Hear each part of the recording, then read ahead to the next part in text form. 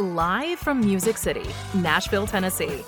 This is J-Rod Concerts, the podcast with Jamie Rodriguez. A trip of music discovery. Jamie is picking people he thinks you'll really like. Musicians, artists, producers, and everyone involved in the world of music. Here's your host, Jamie Rodriguez. Hello, is it me you're looking for? Well, you did not come here to look for a singer in your host, so I apologize, guys, but you are here to look for up-and-coming talent, current hitmakers, and musical legends, and that's what we can deliver. So welcome to J-Rod Concerts, the podcast, guys. This is your host, this and every week, Jamie Rodriguez, guys, and today's guest has been on our radar for a long time, and we are thrilled to have him on the show from Eastern Kentucky, Nicholas Jamerson, guys. And what can I say about him? A lot of people we respect and love, tastemakers if you will, have said, hey Jamie, keep an eye on Nicholas Jamerson. And we were finally able to see his warm performance at Master Musicians Festival in Kentucky, then at Floyd Fest, because he's hitting the festival circuit this year behind his 2020 masterpiece, The Wild Frontier, one of the best albums of 2020. It has rich characters, an ambitious story, splendid melodies. Really, it's like a novel. It's super ambitious, but it's super good. You guys, please listen to it, The Wild Frontier, as soon as we're done with this podcast, guys. And well, Nicholas Jamerson, you know, he's been performing for a long time. He used to be, and still is actually, because they came back in a musical duo called Sunday Best. Some of you may have heard them. They've played the Grand Ole Opry, Ryman Auditorium, some of the major festivals in the world. And now Nicholas is, unleashing his solo power. And with The Wild Frontier, it is front and center. He's performing in major festivals this year, so check him out. If you see him in a poster, in a festival poster, please don't miss him because you will not be disappointed. If you want to find out more about Nicholas Jamerson, visit his website, www.nicholasjamerson.com. If you're new to the J-Rod Concerts family, welcome. We do humbly ask you to take 30 seconds of your time, and whether you're listening on Spotify, Apple Podcasts, Google Podcasts, or whatever it may be, to click the subscribe button and give us a 5-star review. That helps us more than you think, so we would appreciate that. Thank you so much. And without further ado, Nicholas Jamerson on J-Rod Concerts, the podcast.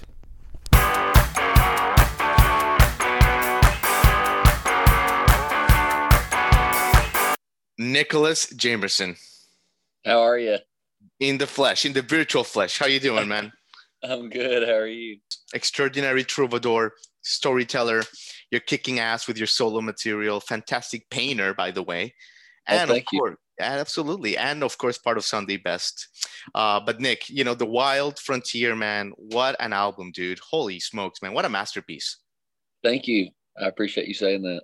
It is. It absolutely is, Nick. And so how are you doing then, Nick? Are you right now in your Prestonburg home? Where are you coming to us from? I am. I'm in the woodshed. It's where I could get my best signal. But yeah, I'm here. I'm my little girl's taking a nap and I'm just chilling while I can. Absolutely. Absolutely. Has your sleeping schedule changed since you had a child last year, Nick? It does some, but I have a tendency to be a night owl anyway, so it definitely has in sometimes, but she's actually probably a better sleeper than I am, so you know, it just seems like sometimes I get these creative bursts at night and I just have to prowl. Sure. I got you. Good, cool, Nick. So Nick, you know, having finally been exposed to your live performances in the past month or so, it's become clear that, you know, performing your songs live, Nick, it's something you love to do. It's like the reason you kind of exist in a way. Is it almost a relief, Nick, like a deep exhale that you can kind of be back on the stages, like just singing your songs to the people, man? Yeah, definitely. It's there is a release that only comes with that live space, and yeah, it's so cathartic, and that's really what I think I've taken from it more than anything. The time away was just how sometimes it's not even about the notes that I'm hitting. It's not even about being in the right key. I mean, obviously I want to do that, but it's just to be able to physically, do it is it's crazy. It's crazy. The therapeutic release that I get from it. So thankful to be able to do it. Yeah, absolutely. And it certainly feels like that for the crowd as well, Nick. And, you've always been a hustler, just, based on your history, whether it's football or with your solo career, Sunday Best. In fact, your song Gambler talks a little bit about, taking risks and kind of jumping into the unknown a bit. How was the experience, Nick, of releasing an album in 2020 and getting the message out there with so many unknowns? That's like a real maverick spirit there, man. Yeah, I mean, I through the whole creative process, I felt like 2020 was going to be a big year. Yeah. And that I needed to say something important. And when everything happened last year, I was like, wow, I would have never thought that it was going to be in the middle of a global pandemic, but that kind of made me just double down on it, because it was like, well, I think people probably need to hear it now more than ever. Right. Because the record is a deep look at the self, and we had a lot of time last year to really think and go inward if that's what you chose to do. And I just tried to have faith that the people that needed it, they would find. So instead of thinking about all the things that, I obviously thought we were going to release that record and then tour it all over the country, and that didn't happen. It was just a part of the whole process of just surrendering to the unknown. And it's kind of that's where I was coming from with the first line, and the first song on the record is about basically following your gut and following your intuition. And so it was like I had to put my money where my mouth was, honestly. With that whole process. So it was a trip. Well, it is a trip, and it's a great trip to listen to it. And I'm glad you mentioned the fact that we had the time to listen to it, because maybe it was a blessing in disguise. I mean, listening to your album, it reminds you of stuff like Emmylou Harris' The Ballad of Sally Rose, or The Who's Tommy. It's like a whole arc. It requires like a full immersion, and it's something that is rare more nowadays with the singles and all that stuff. Is this kind of how you grew up, Nick, with listening to like these epic records and like stories and that kind of stuff? Yeah. I mean, if you listen to any vinyl at all, it's you put it on and you leave it, and I don't know. I've done this for so long. It's really, I don't know. There's no right or wrong way to do it. I see the value and the reason for doing singles, but this is my 10th record that I've been a part of. And I just felt like I needed to find where my edge was creatively. And it took 4 years of composing and recording to put this record together. So I just wanted to take it as far as I could down the metaphorical rabbit hole, and just see what happened, on the other side. And I did grow up around storytellers, and I love a story, and I love a challenge. And it was, like I said, it was a real challenge just to put this whole thing together, and with my own continuity. And it was fun. So I don't know that I'll always do that. Like I said, I do see the value or at least the business value in in singles. And I think the way that music is consumed, it's sometimes hard to get people. It is hard to get people to sit down and listen to a whole record. So I'm trying to find a sweet spot in between, because I like I said, I see the value in all of it. Sure. Yeah, but it's funny you mentioned the rabbit hole, right? Because like Brother Rabbit, for example, is based on that story told from Uncle Remus. Man, like your stuff is just so layered. I can't just emphasize how great and deep and layered your album is, man. It's like amazing. It reminds you of like, those Mel Brooks movies that you still watch 20, 30 years later and you find new jokes. Yeah. Your album is just like, it's going to be around, man. It's for a long time. It's like so well made, Nick. I appreciate you saying that. You're really blowing my mind. That's just the references that you're making. I'm like, man, this guy's done his homework. Well, of course, Nick, absolutely. But yeah, man, I mean, and also it's funny you mentioned that the edge, right? That you live off that edge, that chip off your shoulder, because another great thing about, your story, Nick, is obviously you were a great athlete, great football player at Prestonburg and then the University of Pikeville. But, you were a little bit shorter for like the standards that an athlete had to be, and you always had that edge. Is this something that like you kind of like use, like a Michael Jordan kind of thing, that you find an edge to push you forward? Oh, definitely. I call myself Kobe all the time, because I do have that competitiveness, and I do feel like I've been overlooked most of my life. I wasn't the obvious choice, and I had to just do the work and just put the time in. And, then to me, it's always like, well, then it'll speak for itself. And when I get the opportunities, I'll be ready, because I've put the work in. So I try not to do that, as far as competitive with other people, especially in music, because I feel like that's just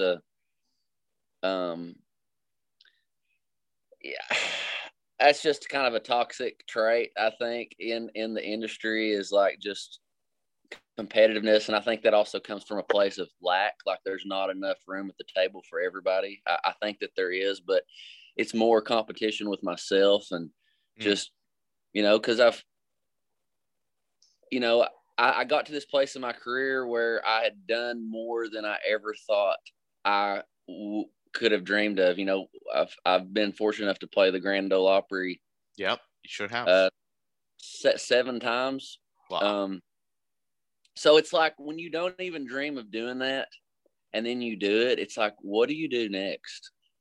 So it's just, it becomes a competition with yourself. And so yeah, I'm just trying to push my boundaries, and continue to explore, and just try to create from that place, instead of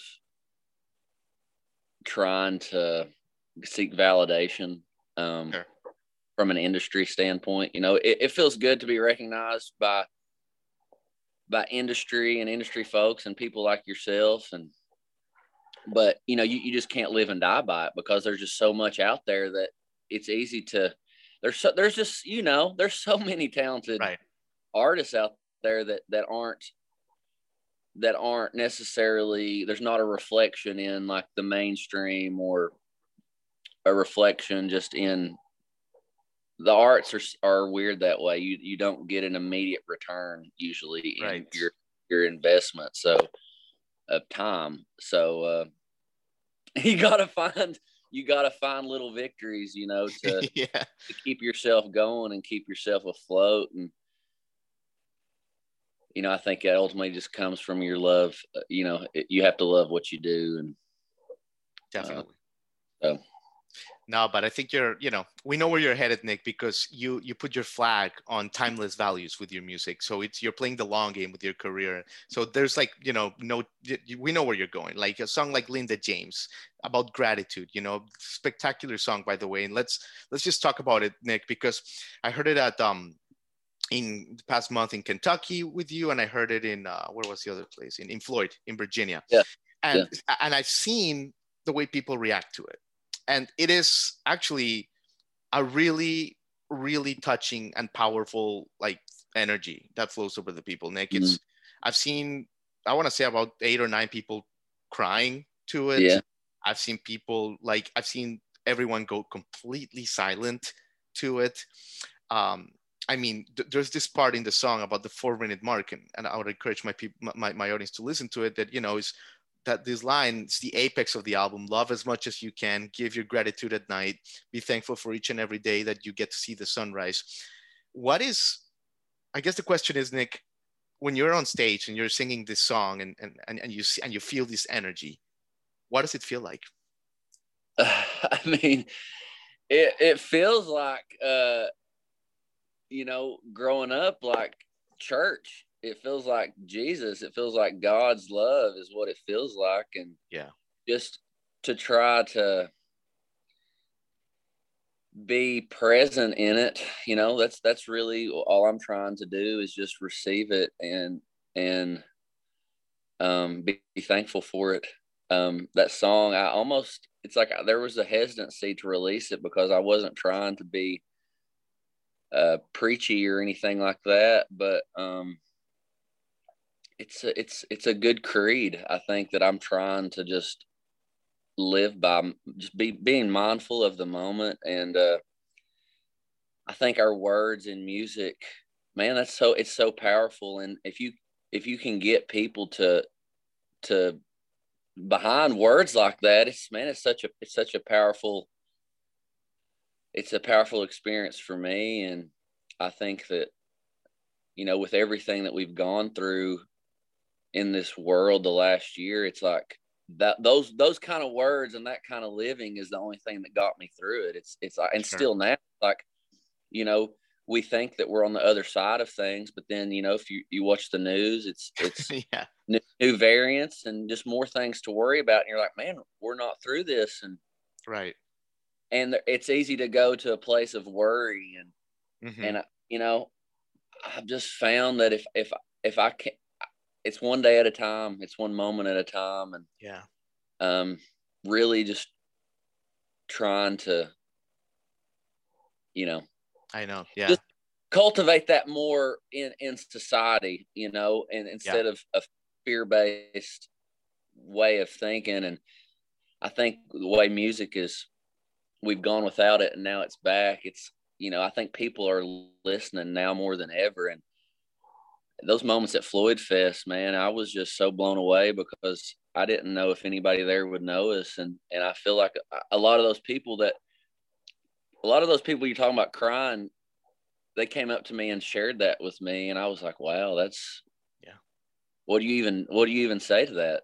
You know, thank you, obviously, but it's a hard thing to grasp, really. So I'm trying. Well, I think it's a very powerful thing what you're doing, Nick, because you're basically, I mean, you could be, you know, with your music, you're changing people's lives, because what you're saying is, you know, and you're not being preachy, but you're saying, like, listen, this is what I took from my life with Linda James, and it's to change your expectations for appreciation. And your whole life changes in an instant. Like, that's what you're telling your people with your music. And it's a really powerful thing. I just want to emphasize that. Thank you for saying that. I'm just glad that that's the experience from the listener, you know, because it's hard to talk about these kind of things. Like I said, when it's you know, I've been in like the commercial world, and that's not really what is being sold there, you know. So it's just, you know, it's having faith in people, and that people, we all do really want the same things. And and just peace, you know. I think peace of mind, I think, is what we're all looking for. And I'm just really glad that, like I said, I think that those songs are all doing the work they're supposed to do. And I'm just thankful that I'm getting an opportunity to play them, and that people like you are taking an interest and helping me spread the word. Absolutely, Nick. Absolutely. And you're being so good with your time. I got to ask a Sunday best question. I mean, you know, 2028 people had a lot of chance to reflect, to reassess their lives, their goals, you know, maybe the stuff that was holding them back, all kinds of nonsense. tell us a little bit about Sunday Best and the reunion, right? Because like you said, you played the Opry a bunch, you guys, did a lot of stuff with Chris Bentley there. Yep. And in 2018, you guys said, hey, maybe let's take a little break. And in 2020, you said, let's come back. Was this like, what was the genesis of the reunion here? Sunday Best was something that I've known Chris since middle school, and we jumped in head first in 2010, and we pretty much toured for 8 years straight. And I was just burnt out at that point, and just chasing.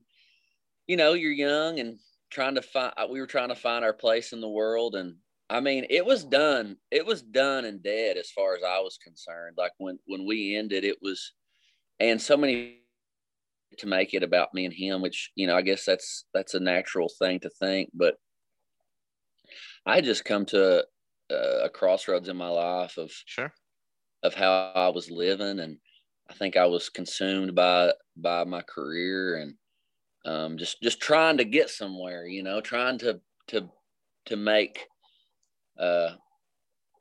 just make a place for ourselves. And then when we did it, like I said, it just wasn't sustainable, the pace that we were going at. And I mean, and you know somebody and you work with somebody that long too, there are personal things that come up, and I'm not acting like that wasn't part of it, but to me it was more about my just, I need to get myself right, get my heart right, my spirit right. And that was hard, I think, for Chris, because I mean, we both went through that, but it was hard when you put so much time and energy into something to say, hey, I'm not doing it anymore. But yeah, last year, just with so much going on in the world, it felt like it was harder to not do it than it was to do it. You know what I'm saying? Like, it felt like maybe I was holding on to just old stuff, old fears of maybe things getting out of control. Like I felt like they were at one point with the Sunday Best stuff. And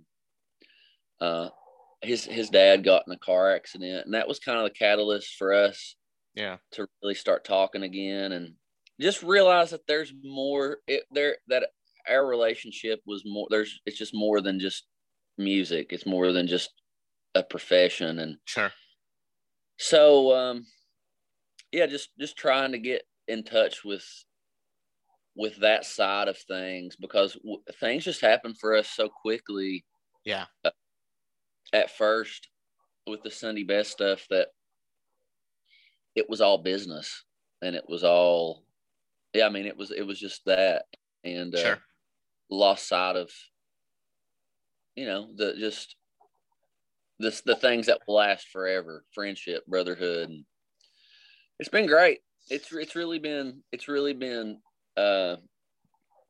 great to feel like you put so much time and energy into something, and it relatively successful by most standards, regionally anyway, but just to feel like it wasn't all for nothing, like, and to provide just happiness for our community.